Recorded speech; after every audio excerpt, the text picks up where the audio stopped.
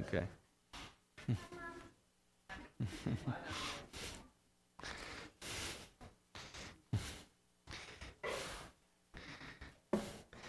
Well, good morning, Chillicothe Bible Church. Happy Mother's Day, y'all. This morning, we're going to open the Word of God together into Ephesians chapter 5. We have been moving our way in this series on discipleship and what it means to follow Jesus and be transformed by Jesus and to be on mission with Jesus. We're in the midst of the being transformed by Jesus portion of that. If you're going to be a disciple, you're going to have to do all three of those things. You're going to have to follow Jesus, you're going to have to experience transformation from Jesus, and then join Jesus' mission of making disciples of all nations around the world. As part of the transformation part of that, we've been looking at the last three chapters. We haven't got to chapter 6 yet, but we will today, of the book of Ephesians, which are all about experiencing transformation in your relationship with God. Your relationship with God has two dimensions. It has a vertical dimension, a you and God portion, and then it has a horizontal dimension, a you and everybody else aspect to it, right? Because just as the law says, there's love the Lord your God on one side of the table and love your neighbor as yourself on the other side, right? Well, in the same way, if you're going to follow Jesus and you're going to experience His transformation, it's got to get into your relationships with other people. And it's got to get down into the nitty-gritty of where you live in terms of how you conduct yourselves in the most challenging and sometimes the most time-consuming relationships in your life. The portion of your life where you really live. Your relationship with your spouse, if you have one, your relationship with your kids and with your parents, your relationship with your employer or your employees, as the case might be. These three aspects of relationship have to be transformed by your relationship with Jesus. And so we're going to look at all three of these aspects of relationship today. And before we do that, I want to pray as we open God's Word and just focus our hearts on, not on what we hear, but on what God's Word says and on our obedience to it. So let's pray. Father, the passage we're about to look at challenges us all at various levels and points in its teaching. We know that your word is for our good, and our obedience to it is meant to bring you glory. And so, Father, I pray that we would not resist the Holy Spirit when it speaks to us. That when He speaks, that we would listen and that we would have open hearts to hear and to obey your word. And Father, we pray that indeed Jesus would transform the way we conduct ourselves in relationship with each other, that husbands and wives would have relationships that glorify Christ, that parents and children would glorify Christ in their relationship, and that bosses and employees would have relationships that glorify Christ and that testify to the world as they look at our lives and in total that we belong to you and that Christ is within us, living out His life through us. Father, we pray that we might glorify you this morning and in the days to come in every way. In Jesus' name, amen. Well, this passage starts off with a bang. This is, I know it's Mother's Day, and someone told me, you realize what you're going to preach next week is on Mother's Day, and here's the first verse. Wives, submit to your own husbands as to the Lord. And they said, you're either brave or an idiot, and I'm not sure which. But we're going to keep on. For the husband is the head of the wife, even as Christ is the head of the church, His body, and is Himself its Savior. Now, as the church submits to Christ, so also wives should submit in everything to their husbands. Husbands, love your wives as Christ loved the church and gave Himself up for her, that he might sanctify her, having cleansed her by the washing of water with the word, so that he might present the church to himself in splendor, without spot or wrinkle or any such thing, that she might be holy and without blemish. In the same way, husbands should love their wives as their own bodies. He who loves his wife loves himself.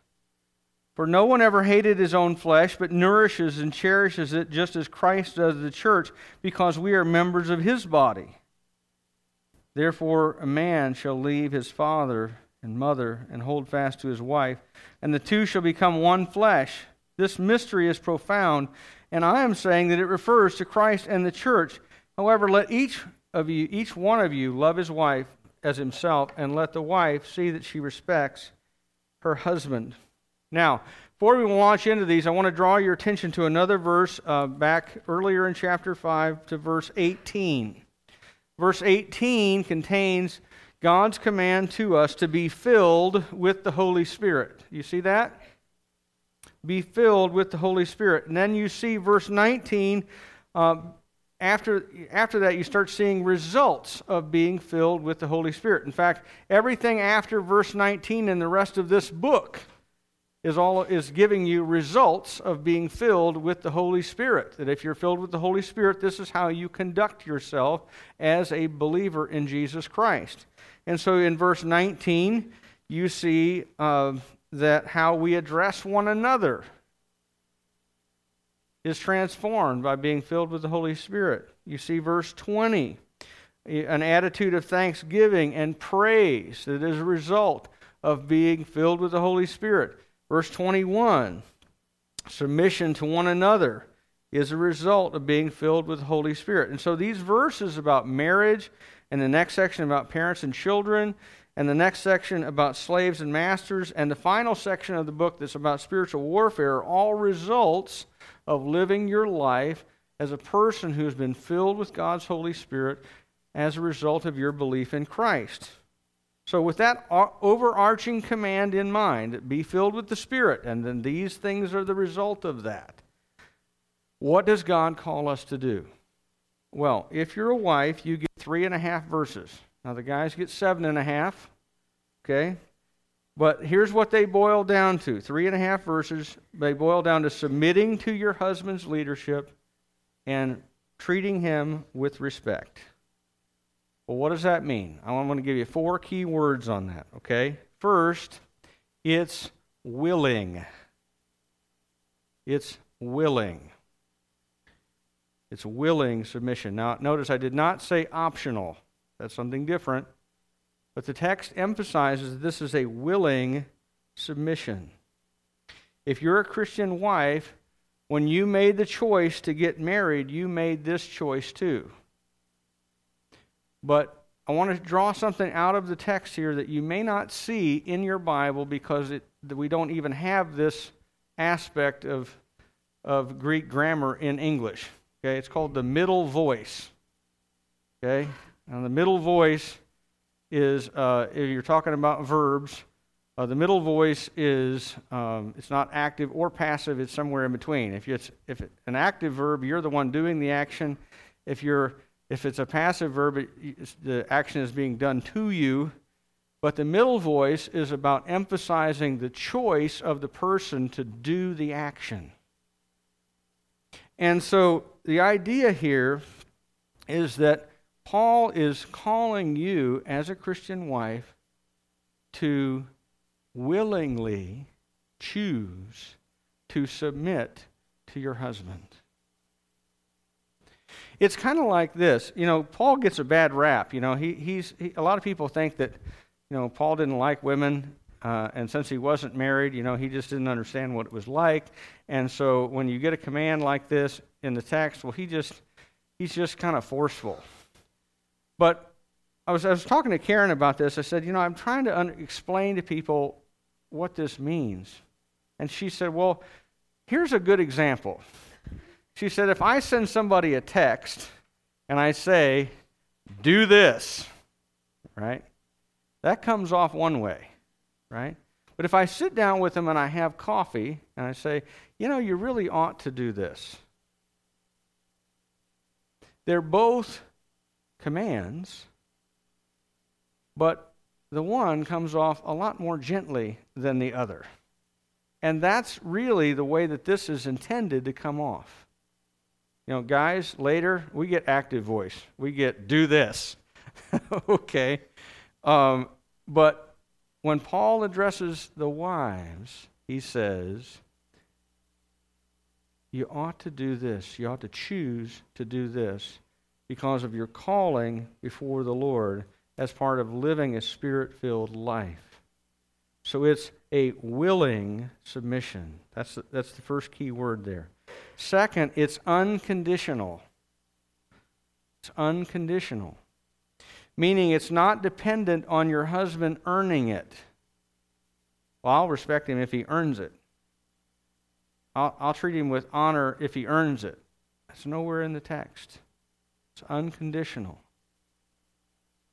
And your husband doesn't have to earn it even any more than his command to love you is conditioned on you being lovable. It's unconditional. When you sign up for marriage, this is part of the package you're buying. Third, it's extensive. Extensive. Not expensive, it can be that, but extensive, meaning that the command is, if you look at the text there, in everything. Verse 33, see that she respects her husband. There's not a lot of wiggle room there. And I don't want to give a list, either long or short, of all of the places this might not apply. Okay? Because I don't want to seem to be saying that when Paul says in everything, it doesn't really mean in everything. Okay? I will say this. Are there circumstances where this does not apply? Yes. Your husband is an ungodly man who is commanding you to sin, or if he is abusing you, you do not have to submit to that. But don't lose the force here of the text. That it's extensive and it's hard. I know this is not easy. Trust me, if you were married to me, you would know how difficult it is. Okay. I happen to be married to a woman who has had a much easier time, I think, than I would have being able to do this. If I were married to me, I probably wouldn't still be here. For a fact. Okay. This is hard. And last one, it's revelatory. I want you to see this too. Paul makes it clear that this ordered relationship of a wife's submission and her husband's leadership is not really about them. It's not about them. It is about revealing to a watching world what the higher relationship between the church and her Lord Jesus Christ are all about. In other words, you want to see what the relationship between Christ and the church is like? Look at my marriage, and then you'll see. It's meant to reveal to a watching world how well Jesus loves the church and how well the church loves her Lord Jesus Christ. It's revelatory. It's meant to reveal to the world around us how a relationship with God really works. Our marriages are meant to show off the gospel, in other words. Now, let's look at husbands. Husbands, you get 7.5 verses. Or I should say, we get 7.5 verses. Okay? We get 7.5 verses, and God's calling to us is to love our wives. Now, I don't want you to miss how startling that is, and how countercultural that would have been in Paul's day as this is written. Because if you think about what the parallel verb for submit would be, the parallel verb you're expecting is not love, but lead. You should read, husbands, lead your wives like Christ leads the church. That's not what you get. Not at all what you get, in fact. It says, husbands, love your wives. Our command is to love. And as I did for our wives here, let me give you some key words to emphasize and to summarize the biblical teaching here. The first one is that this is imperative. This is the active, imperative verb, love. You are the one to take the action, and it's not optional. It's not a choice. You do this. This is what Paul is telling you, okay? You don't choose to love, you love. That's the emphasis. It's imperative. God is not encouraging us, He is commanding us. Love your wives. Second word, this is sacrificial. You love your wife as, exactly as, in the same way, to the same degree, in the same manner as Christ loved the church. You and me, men, if you're married, are called to love your wife like Christ loved the church, which means being willing to lay your life down for your wife and her good, and to put yourself to death for her sake. It's a sacrifice. And if you look at how Christ's love is described in verses 25 to 27, you see that it's not only sacrificial, but it's purposeful and it's purifying. That she benefits from being married to you. That she is not defiled by being married to you, but she is purified by being married to you.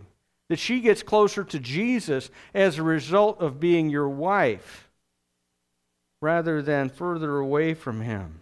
It's a love that heals and cleanses and makes the church more beautiful and holy over time until the day of her redemption. That's the idea. Not that you use your position as a leader in your home to beat her down, but to build her up. That she is drawn closer to Christ because of your love for Christ and your love for her.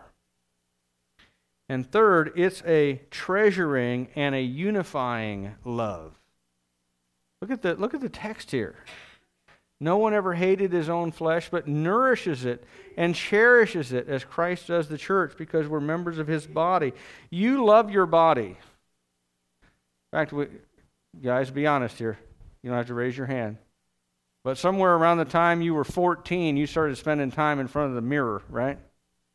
You start doing things in front of the mirror, like checking for chin whiskers, looking for armpit hair, flexing, right? Pretending to be Superman. You know, be honest, you don't have to play poker with me. You did this.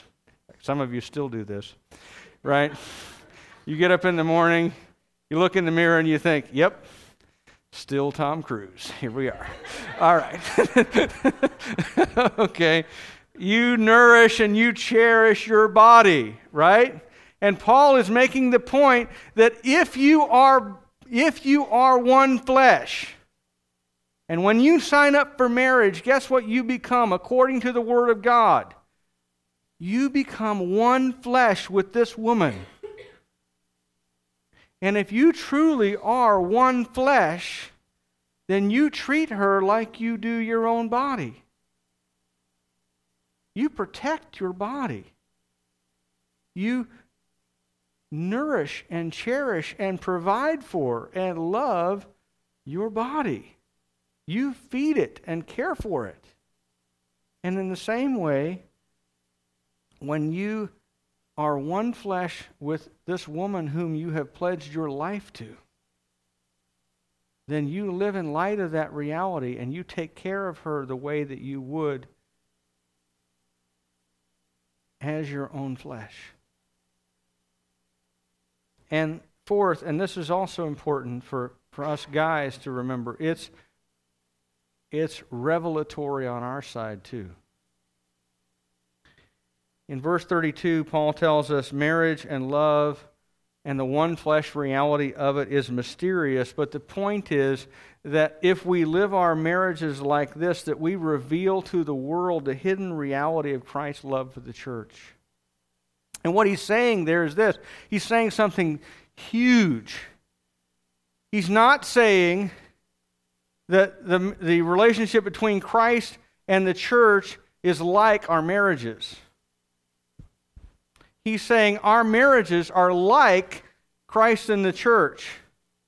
In other words, I know Gene Staub he collects trains, and he has a train set in his house, right? And I don't know what scale the trains are, but they're little miniatures, right? And what he's saying is this, that the relationship between Christ and the church is the full-scale thing rolling down the track.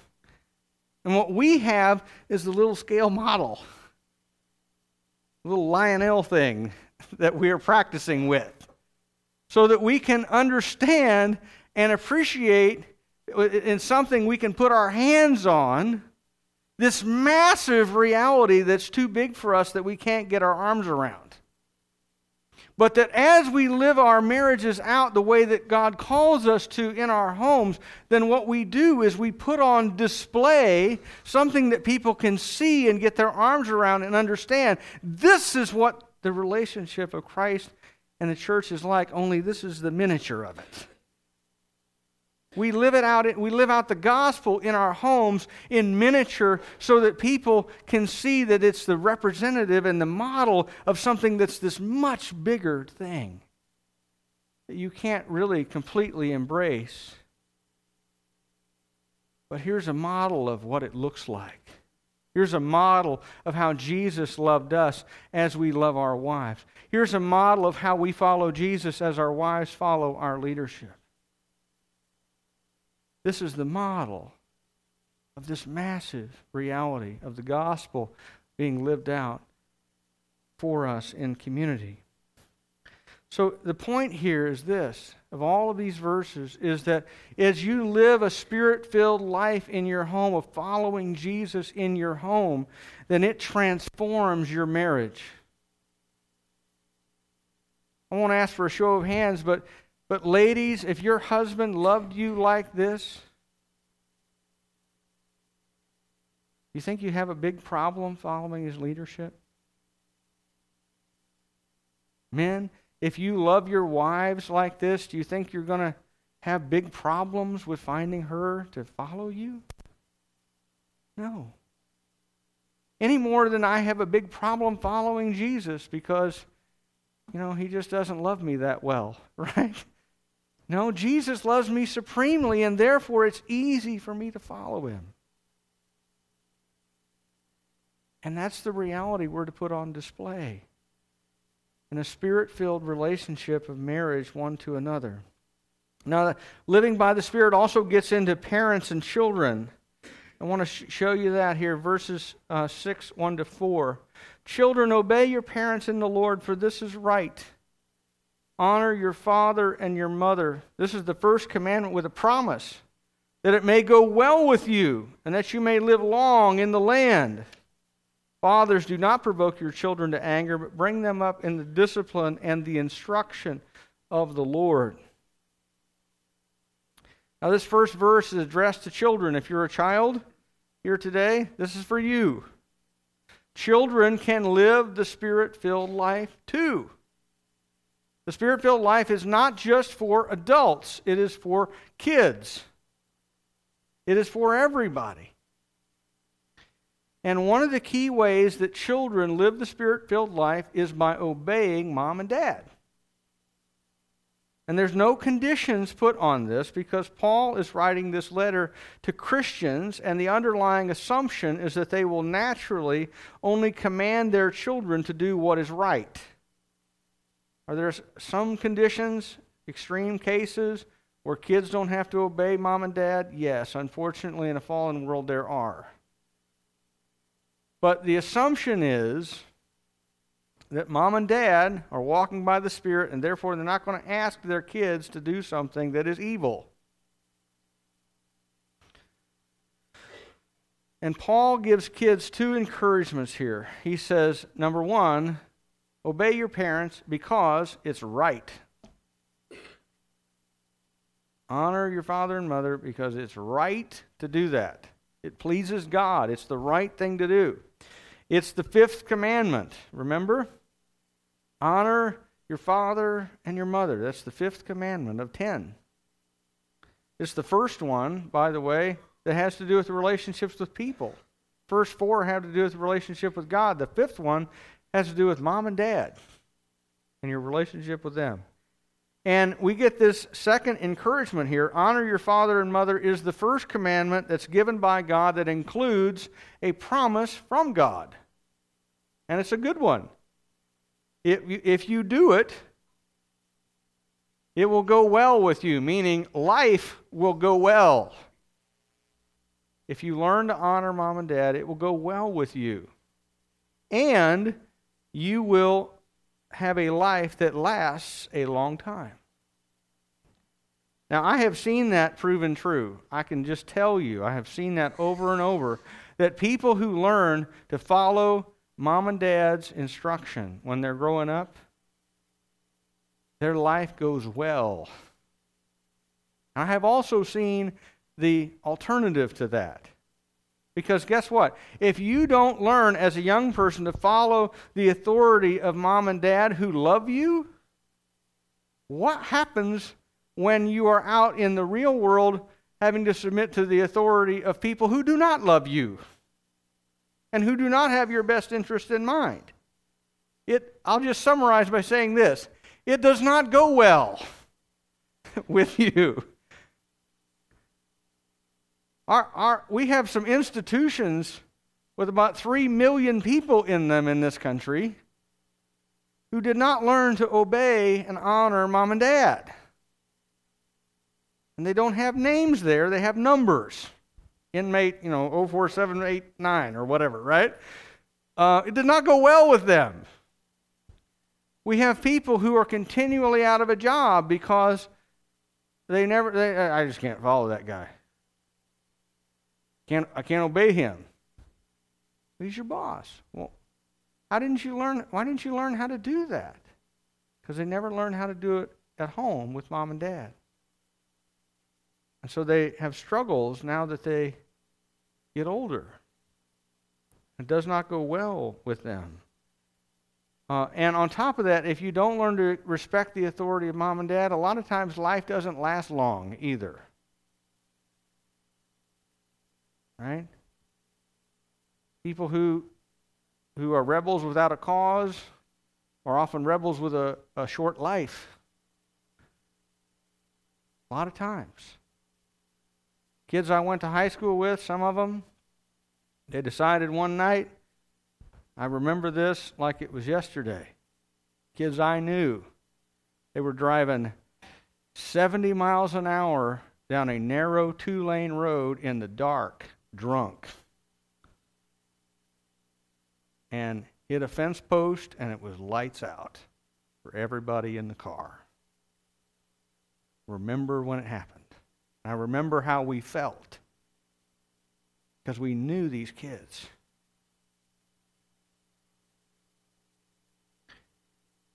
And they knew better. They had been taught better by their parents. Did they listen? No. 16 years old and went to their reward, whatever it was. It does not go well with you. And now, fathers, we get a countercultural verse. In fact, this verse is so countercultural you can't even imagine. In Paul's day, if you were a father, you literally had the power of life and death over your children. Fathers could and did, in Paul's day in Rome, strictly in Roman culture, they would take their unwanted daughters and drop them off at the garbage dump. They would take their sons, if their sons were not everything that they wanted them to be, they would put them up for adoption. They would sell them into slavery. They would, in some cases, just outright put them to death. Now, thank God, we do not have that as the culture of our day. But this verse is still countercultural to us. Paul says, fathers, do not provoke your children to anger. Fathers in that culture are the primary disciplinarians over their kids. In our culture, it's a little bit different. When our kids were growing up, very rarely did Karen ever say to me, say to our kids, wait until your father gets home, right? But she did occasionally do that, and then I would come home, and she would say something to me like, I want you to kill the boy, right? And I would think about it, I will go kill the boy, right? Right? But the idea here is this, that fathers are still very often the heavy in the house, right? That's why a fatherless home is such a hard thing. Because sometimes dad can be there and he can say what mom says in a deeper voice and it works better, right? And so he addresses fathers and he says, look, don't provoke your kids to anger. And the idea is, don't be an unreasonable father. Don't be the father who is engaging in discipline that veers over into abuse. Don't be the father who engages in constant nagging or condemnation with your words. Instead, it says, bring them up in the discipline and instruction of the Lord.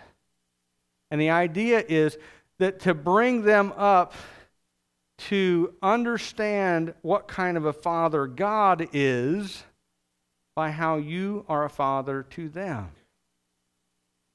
That as God disciplines us, and He does, right? He disciplines us for our good and because He loves us in the same way you discipline your kids for their good and because you love them. Because it's not only what you say about God that is instruction, what you do that demonstrates who God is. Amen? The discipline and the instruction of the Lord is meant, in other words, for you to be a model to them of who God is to you. As a dad, that's your calling.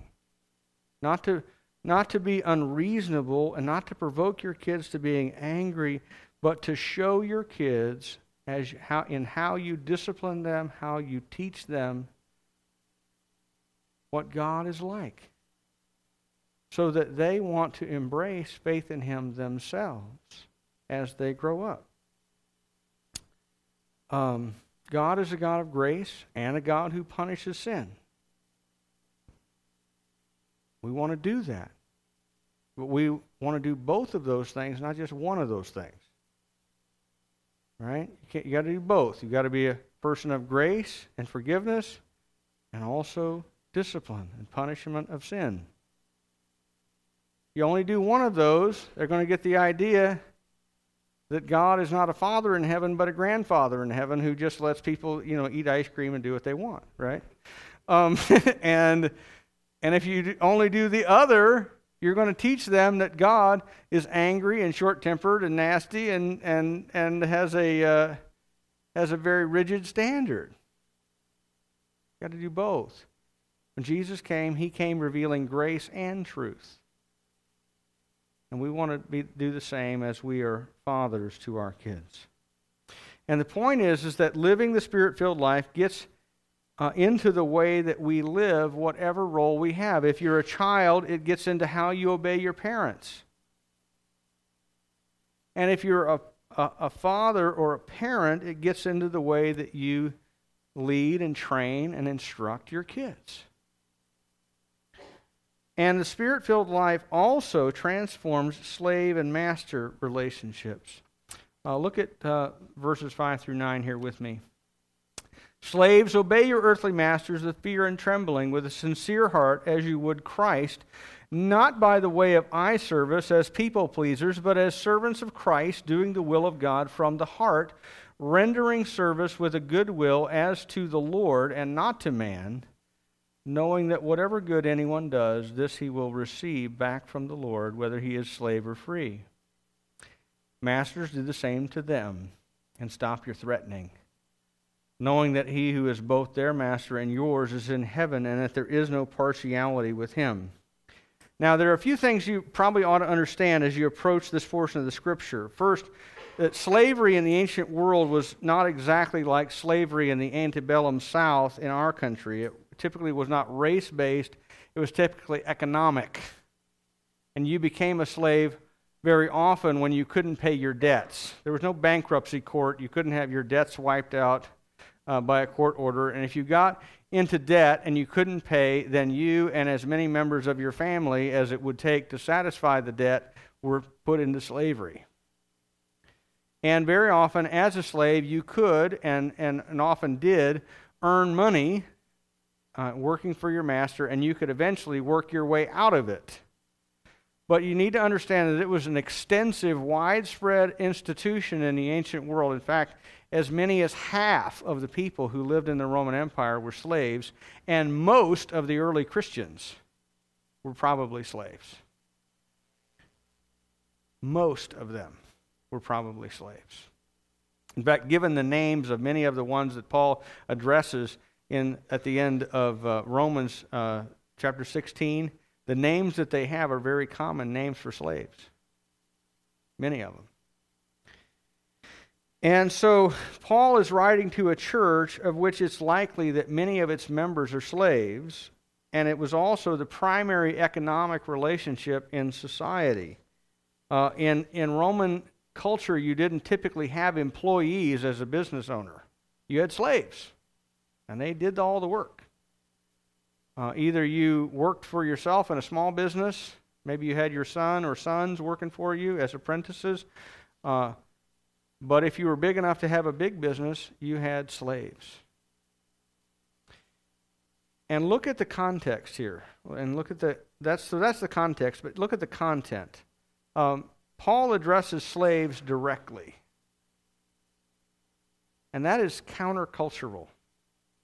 Because in every culture where slavery has existed as an institution, slaves are treated and regarded as less than fully human. But that is not how Paul treats them. He speaks to them directly as people, as brothers and sisters in Christ. He doesn't tell them to revolt, but what he does is really interesting. He gives commands to Christian slaves and then to Christian masters that, if they are followed, will completely undermine and overthrow the institution from within. And in fact, that is what happened. Once Christianity became the official religion of the Roman Empire, slavery disappeared. Slavery got overthrown. It died out in the ancient in the Roman Empire. Because you can't follow these commands and not make it completely obvious that you shouldn't own your fellow human being. Now, we don't have slavery anymore, but these principles that are here do apply in our relationships with our masters, if you will. Our bosses and the people to whom we are the boss, and they're our servants or our employees. What does the text say? It says this: if you are in a servant position, then you obey and respect your boss. And you do it sincerely from your heart, obeying them not just when they are there to watch you, but when they are not, because the Lord is there and sees what you do all of the time. Amen? And we are not, at the end of the day, serving them anyway. We are serving the Lord. in what we do. So whatever your job is, your ultimate job is not being a transmission specialist or an administrative assistant or an engineer or a teacher or a nurse or a doc or whatever it is that you do. That's not your ultimate job. Your ultimate job is to serve the Lord in the course of doing whatever that is. We serve the Lord ultimately in our careers. And He is our ultimate boss, and so therefore we work in such a way as to be pleasing to Him. This, by the way, is the basis of what used to be called the Protestant work ethic, right? That all jobs that are honorable and that are moral to do are a way of serving the Lord and of honoring Him in what we do. And we do things that even when only the Lord will see them. You know that, and I think this is a great example of this. You know, if you go to a cathedral and you look at some of these sculptures they have way up high, I mean way up there. You know, they're 30 feet off the ground. And they've got them tucked back in a corner. And all you can see is just the front, maybe third of this statue, and you can't see it up, in any kind of a way up close. Do you know they're as finely finished on the back as they are on the front? Ever thought about why that is? It's because those sculptors, when they did that work, recognized that I'm ultimately doing something that only God will see. And because I'm doing something that God will see, I want to do it just as well as if this were down in the round where everybody could walk around. And that's the idea. If you're a Christian employee, that you live your life and you work at that job, whatever it is, recognizing there are going to be some things that you do that only God will see, but that one day you will have a reward from Him for having done it for Him.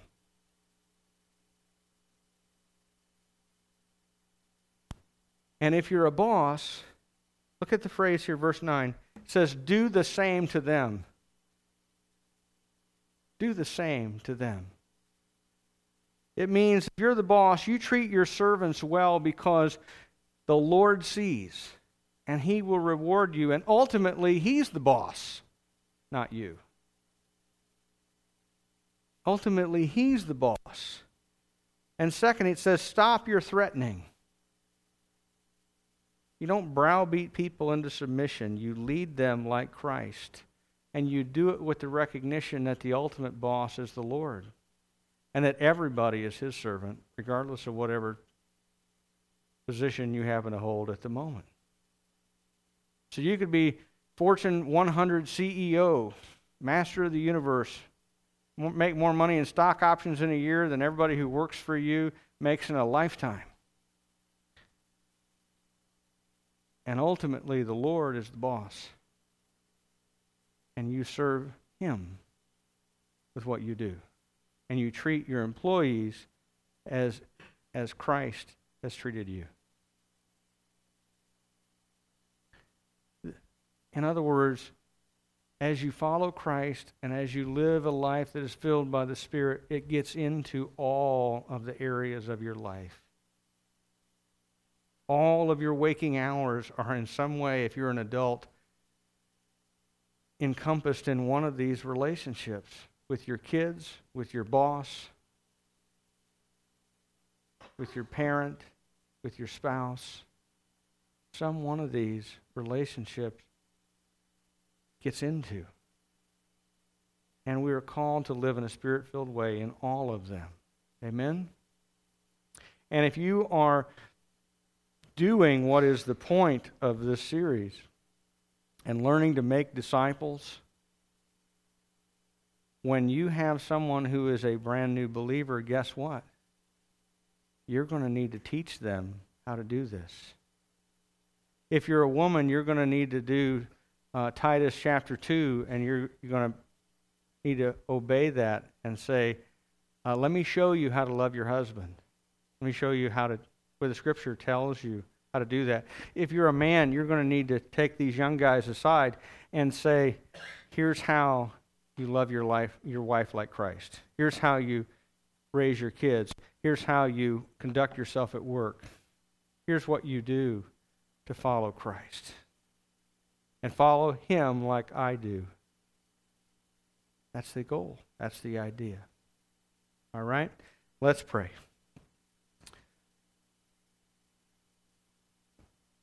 Father, this is a challenging section of Scripture.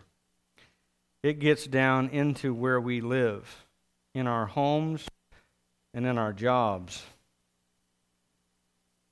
And Father, we are glad that you leave no stone unturned in our lives. That you turn things over and see where the bugs lie. And you call us to submit ourselves to you and to live in a Spirit-filled way in all of these relationships. And Father, we pray that your Holy Spirit would indeed fill us with your presence and your power, that we might live in a way that reveals the gospel to all those around. They might see that a gospel that is believed is also a gospel that transforms how we live our lives with our spouses and our parents and our kids and our bosses and our employees, that it gets into every area of who we are and how we live and makes us completely different from the world in a way that is admirable and honorable and pleasing to you. And Father, we pray that we might reveal the gospel and how we live. In Jesus' name, amen.